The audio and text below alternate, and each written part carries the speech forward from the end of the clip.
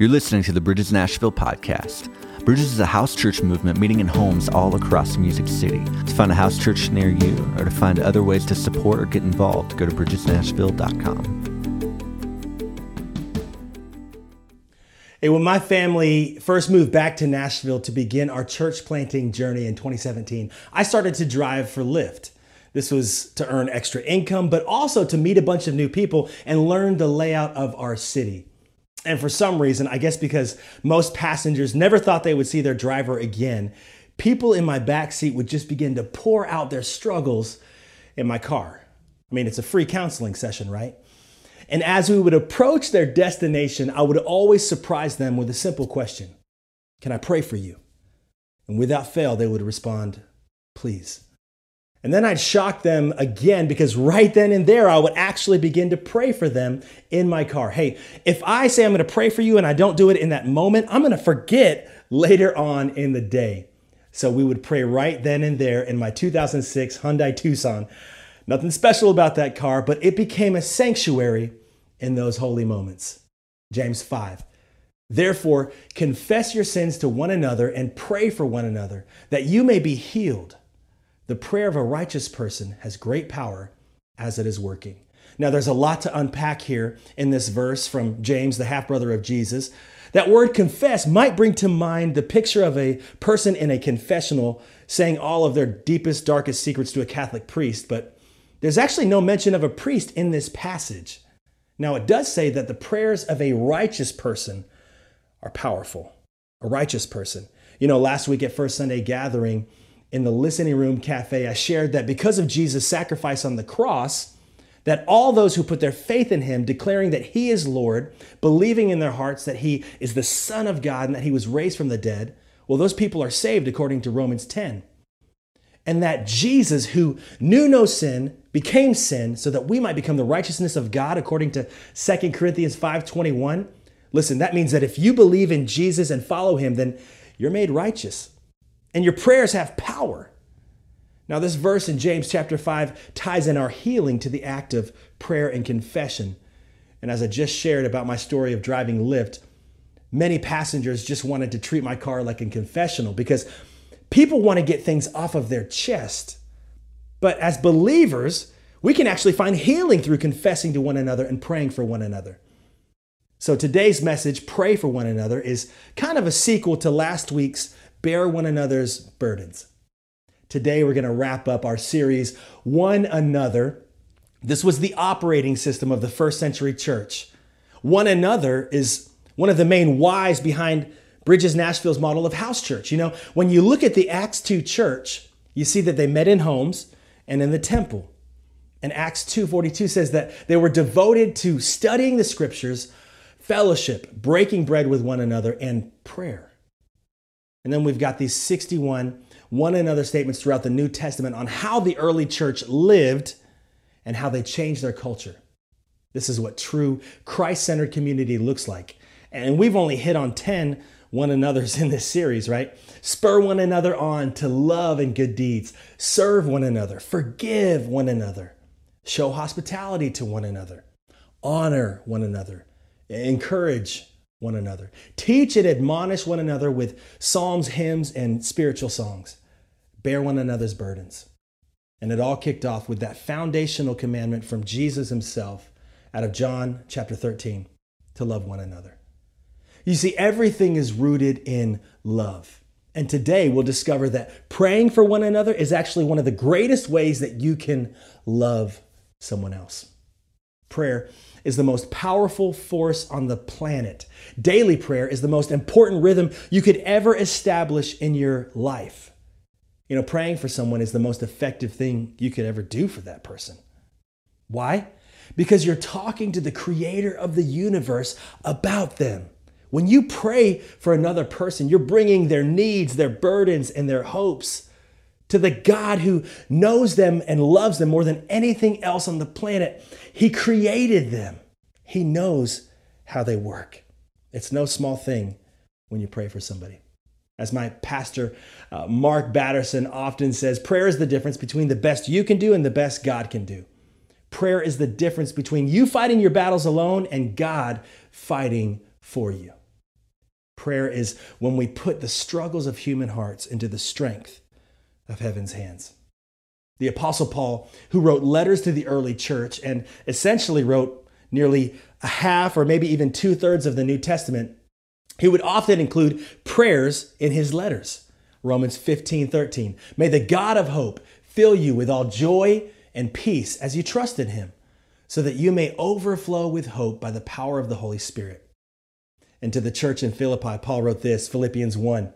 I thank my God every time I remember you.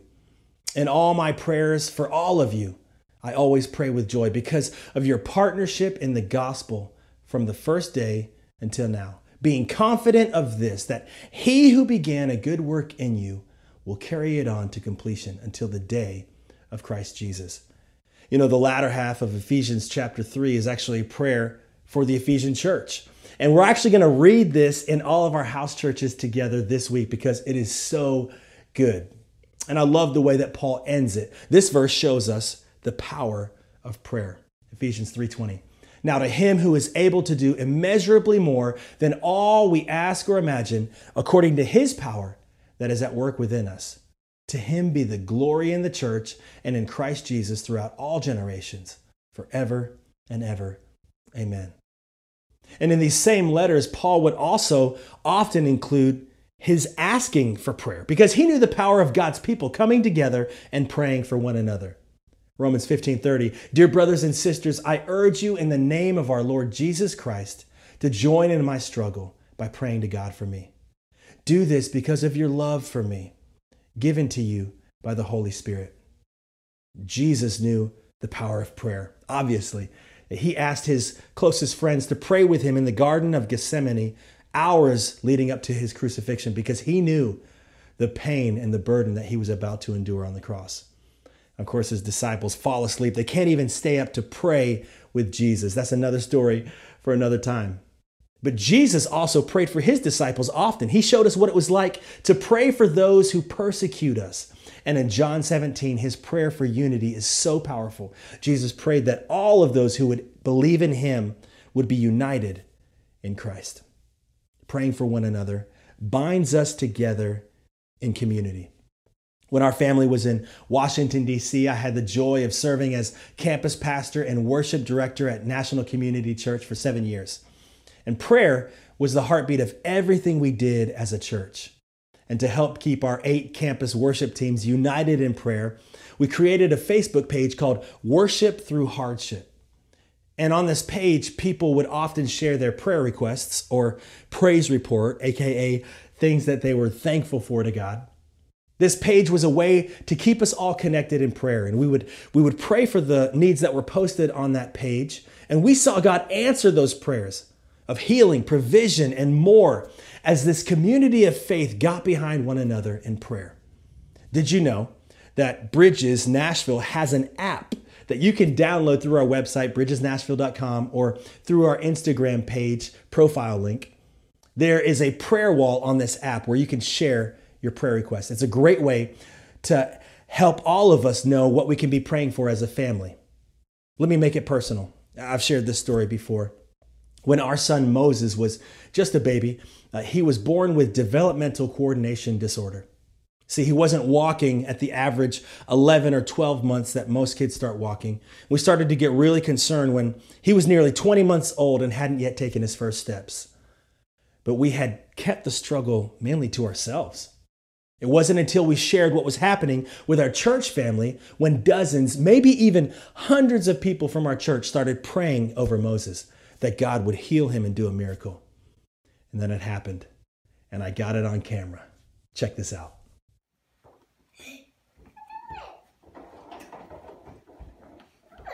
Oh my gosh!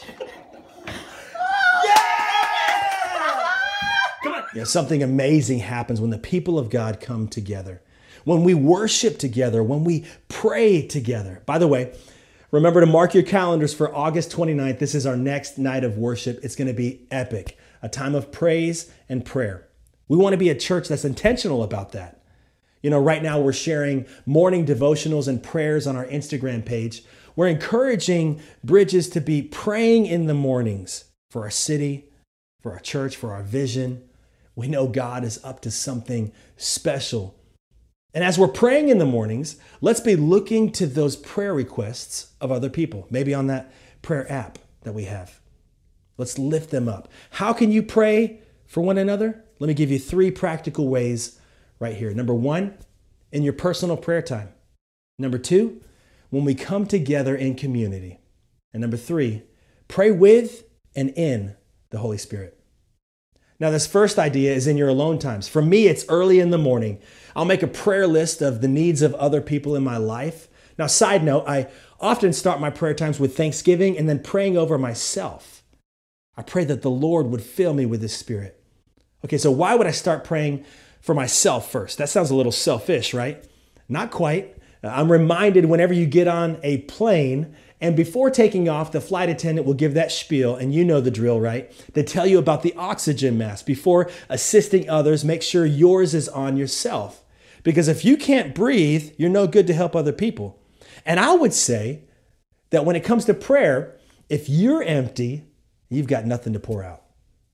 So pray that God would fill you with His Holy Spirit, and then begin to pray for the needs of others.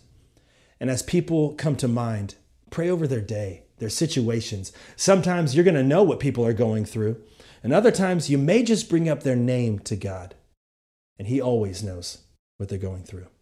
So pray for others in your alone time. The second way is when we get together in community. Let prayer be a part of our conversation.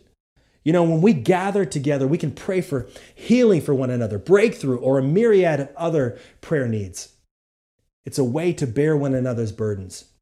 Last week's message was all about sharing and carrying one another's burdens. If you missed it, you can catch it on our podcast or our YouTube. Make sure you catch that. But when you hear someone share something tough that's happening in their life, when you're gathered together, hey, pause and pray. Prayer invites God into your conversation. And let me tell you, that is a game changer. The simple question, can I pray for you, can change the entire tone of someone's day. Now, speaking of game changer, we have someone in our life who helps us to pray, who mediates on our behalf, who prays for us and gives us the power to pray for others. Before you woke up this morning and long after you go to bed this night, the Holy Spirit is interceding for you. The Greek word for the Holy Spirit is paraclete, which means advocate or helper. You know, sometimes it's hard to pray for people and hard to remember to pray for people, but the Holy Spirit will help you out. Ephesians 6:18. And pray in the Spirit on all occasions with all kinds of prayers and requests. With this in mind, be alert and always keep on praying for all the Lord's people. To the church in Rome, Paul wrote this in Romans 8, my favorite chapter in the Bible. In the same way, the Spirit helps us in our weakness. We do not know what we ought to pray for, but the Spirit Himself intercedes for us through wordless groans. So these are just a few ways that you can pray for one another in your quiet times alone, in community with others, and in the Holy Spirit. This week in our house churches, we're going to make some space to pray for one another and live this out. You know, I've been in house church where we've prayed for people's healing. We've prayed for people to have peace when they're dealing with anxiety. We've prayed for financial miracles and relational struggles, and God has often answered those prayers, and He's still answering some of those prayers. About 9 months ago, I was in a house church when I got a text from my family letting me know that my uncle had suddenly passed away from a heart attack. We stopped everything and just prayed together for the family. It was a moment that I'll never forget. What if we were a people that prayed for one another, knowing that we're praying to a God who can do anything? The word impossible doesn't exist in His vocab. Ephesians 3:20. Now to Him who is able to do immeasurably more than all we ask or imagine, according to His power that is at work within us. To Him be glory in the church and in Christ Jesus throughout all generations, forever and ever. Amen. Thanks for listening to the Bridges Nashville podcast. To stay up to date on everything going on at Bridges, you can find us online at facebook.com/BridgesNashville or @BridgesNashville on Instagram.